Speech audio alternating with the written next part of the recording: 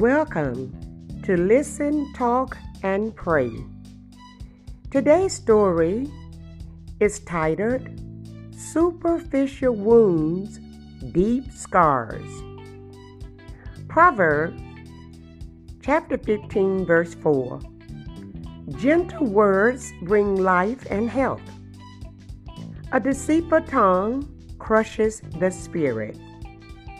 "Mom," yelled my 6-year-old son, "the paper cut me. Get a bandage, quick, Mom. It stings." I surveyed the finger, but all I saw was a tiny cut. His pain seemed out of proportion to the injury. "Ouch! Make the hurt stop, Mommy."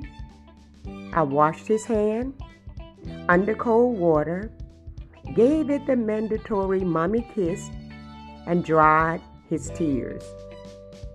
Shallow paper cuts on fingers often hurt worse than deeper ones because the hand has numerous nerve endings close to the skin's surface. Small, thoughtless remarks are just like paper cuts. Although they may seem superficial, they can cause much pain, especially to children and loved ones who are close to us and trust us to be kind. Words are powerful.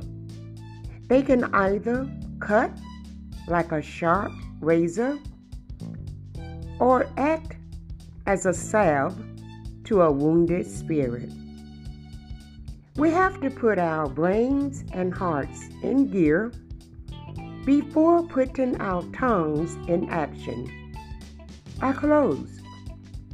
The wrong words produce deep scars. Kind ones heal and encourage. This has been May Godfrey, encouraging you to keep growing.